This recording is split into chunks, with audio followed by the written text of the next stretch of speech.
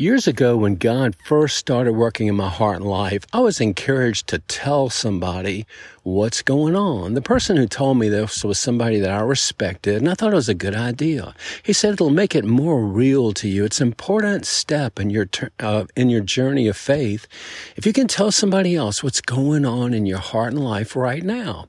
Well, I determined I was going to do that, and right away I was nervous. I had to choose carefully. Well, who am I going to go and talk to? He said it should be someone that you trust, someone that you know well, and don't teach, preach, or lecture, anything like that. Just simply say what's going on in your heart right now. Well, when I drove over to the friend's farm that I chose to talk to, I was very, very nervous. And I'm not sure why exactly.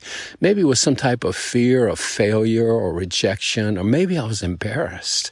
Either way, I was nervous, and I knew it. I began to practice in my mind as I drove over what I was going to say. And I knew it needed to be simple, just a simple recap of what was going on in my heart and life. But to speak the name of Jesus was something very difficult for me to do on that day. Maybe you can relate. Well, the Bible tells us this in the book of Philippians, chapter 2, verse 10, that the name of Jesus is above all names. The name represents all that Jesus is. His entire character is summarized and contained in his name, the name of Jesus.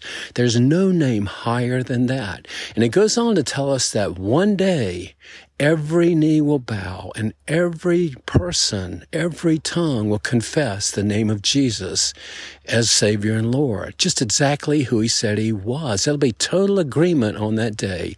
Everyone will join in that proclamation, Jesus is Lord. Well, what about the meantime between now and that day? We can have a role in what God's doing on the planet today as we learn to speak the name of Jesus. I'm not talking about preaching or lecturing or anything like that, just simply telling someone else what Jesus means to me, some simple report about what he's done for me and my awareness of it. It can simply be this: I am grateful to God what Jesus did for me when he went to that cross. Something very simple. It doesn't even have to be rehearsed or scripted. It can just be as the moment, the situation allows. To speak the name of Jesus is a powerful statement as long as we point someone to the righteous character that he is. Well, I'm still growing in this area. It's a lot easier for me to talk about Jesus now than it was before. But to be honest, it's still a little tricky at some time. But God wants us to use that powerful part of our testimony.